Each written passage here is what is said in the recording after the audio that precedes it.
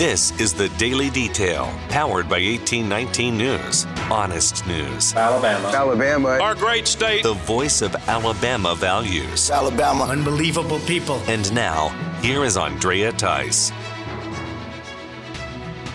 A case involving an Alabama man and fishing has now been accepted by the U.S. Supreme Court. Timothy Smith of Mobile has appealed his case to the highest court, and they have agreed to hear it. Smith was convicted in the state of Florida for stealing proprietary fishing information from a website.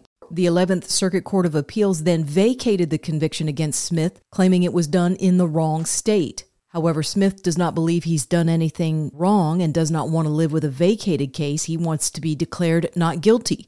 The U.S. Supreme Court appears to have taken the case as an example and precedent when it comes to cyber crimes and where such crimes must be tried in a court of law.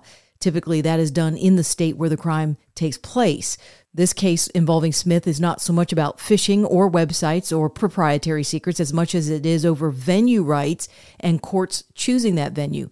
A civil rights group has filed an amicus brief with Smith's case, saying that this involves a highly significant question about the scope of the right to proper venue. The Rutherford Institute said in their amicus brief filing that the right to be tried in the district where the crime took place has a rich historical basis dating back to the Magna Carta. Outgoing Alabama Senator Richard Shelby is leaving office with a bang full of bucks. Shelby has been able to earmark $656 million of federal funds in the upcoming government budget for the current fiscal year, all of which will be allocated to Alabama. The budget has not been voted on or passed yet. That happens this coming Friday. If a short-term spending bill is offered instead, that will push the need for a vote on the permanent bill into January of next year, when a new Congress may decide to drop those earmarked projects.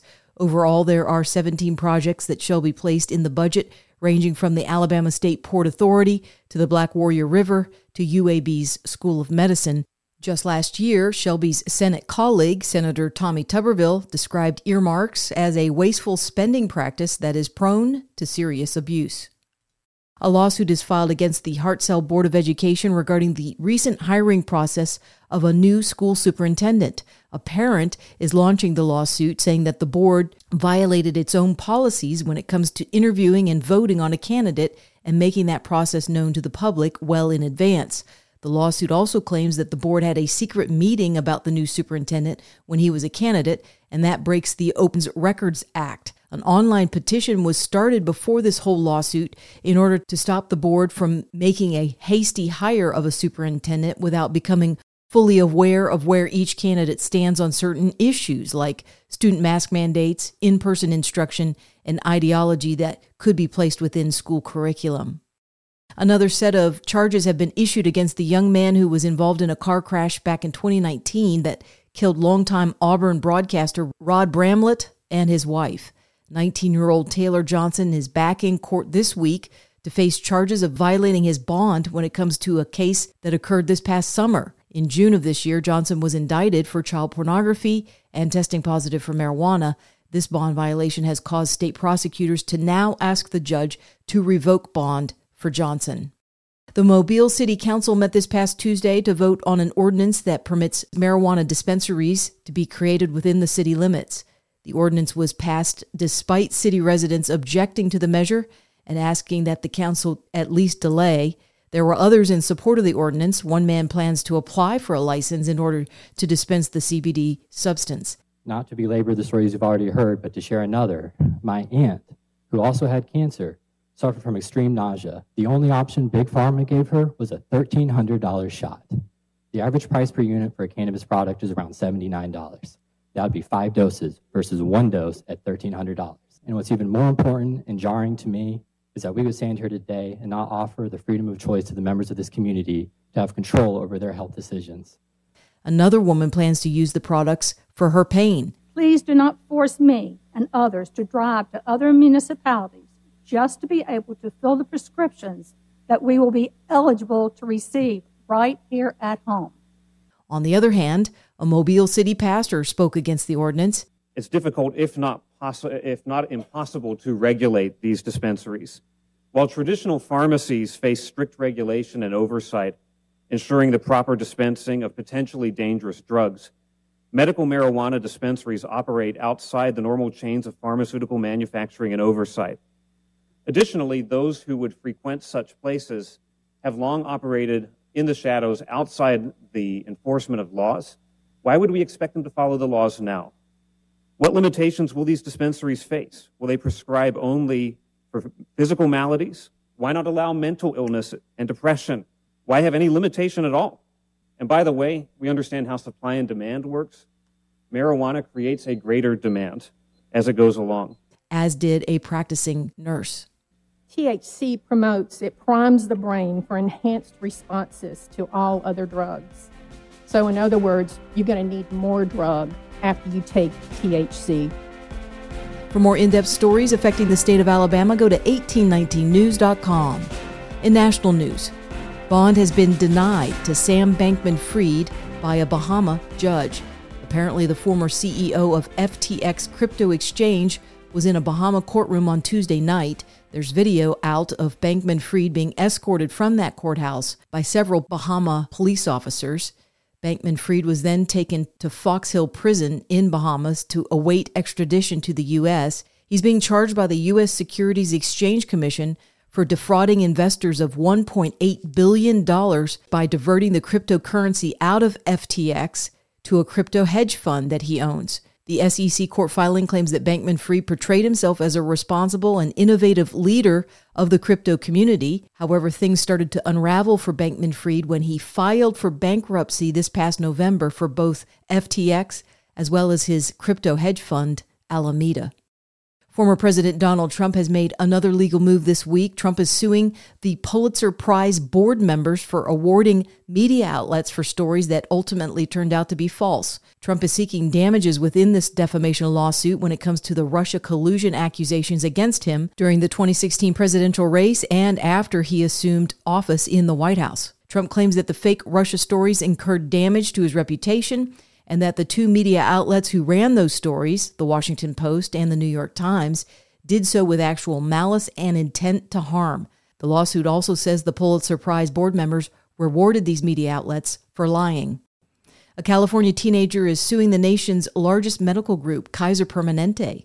18-year-old Chloe Cole says that she was ill-advised and coerced to undergo transgender surgery when she was 15 years old. Since then, Cole has detransitioned back to a woman, but says the irreparable damage has already been done. Cole spoke a few months ago on Fox News about the surgery and the way in which the doctors advised her in her gender dysphoria. It's a medical malpractice case. I want to hold the adults who put me in harm's way accountable because, what happened to me is horrible, but it's also, it didn't only happen to me. That's the worst part. It's happening to children all over the U.S., all over the West, and it's spreading all over the world. And to be able to create a precedent for other people who have been in my situation to find justice themselves. Cole has retained California attorney Harmeet Dillon, who also happens to be challenging Ronna McDaniel to be the next chairwoman for the Republican National Committee. Dillon also spoke on Fox News about this case. Our website at libertycenter.org has the letter, very detailed letter that details all of the medical symptoms that Chloe has and the medical malpractice and, frankly, mutilation that was perpetrated by these medical professionals. We intend to stop it, and we want to hear from other people who have had these problems as well. We intend to shut these barbaric and unnatural practices down. A Florida pastor is charged with fraud involving COVID relief funds.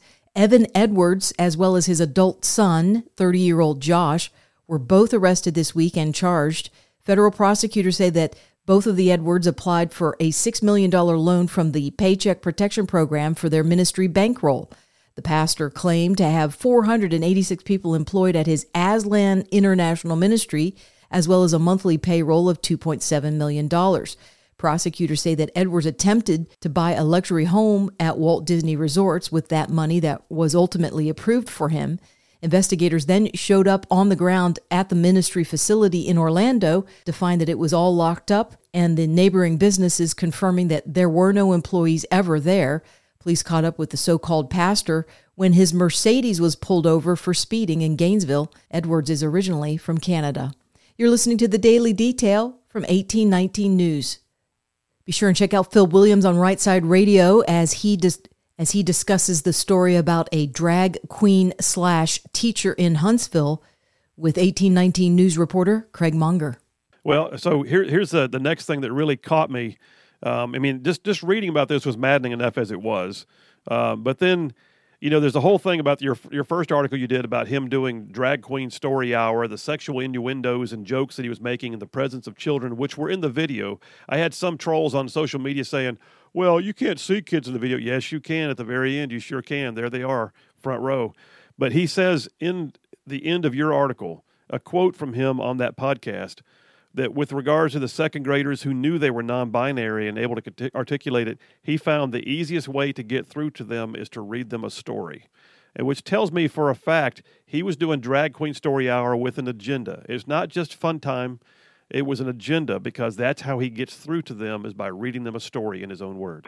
Yeah, that's definitely the case. And of course, it wasn't just that he described. He described going to gay-affirming churches and doing the same thing. He said how it was important for children to see themselves in the stories that they're reading or that are being read to them. So he certainly sees the performances, the story hours, as a means of advocacy. And as to your point about the video, there's another video online that actually has the audio, bits of the audio of the podcast that I was referring to, overlaid with other video where he was clearly with children in restaurants and stuff like that. So wow. The whole point of children not being there in that specific video is kind of moot, because there are other videos, a plethora of other videos that shows him doing just that. You can find more of that podcast at rightsideradio.org. If you are enjoying the Daily Detail and want to make sure that these reports come up easily on your smartphone, then be sure to hit the subscribe or follow button on whatever podcasting app you are using. It's usually on the main page of the Daily Detail. That could be on Spotify, Apple Podcasts, Podbeam, or some other app. And also be sure to visit 1819 News for more reliable, up-to-date information on what's going on around here in Alabama. You can also join 1819 News by becoming a member, which will get you exclusive content as well as 1819 merchandise. You can visit 1819news.com/membership to learn more. I'm Andrea Tice. I'll be back again tomorrow. I look forward to updating you then. Alabama. Alabama. Our great state. Alabama. Of Alabama. This has been the Daily Detail. For more up-to-date news, go to 1819news.com, where you'll find honest news and Alabama values.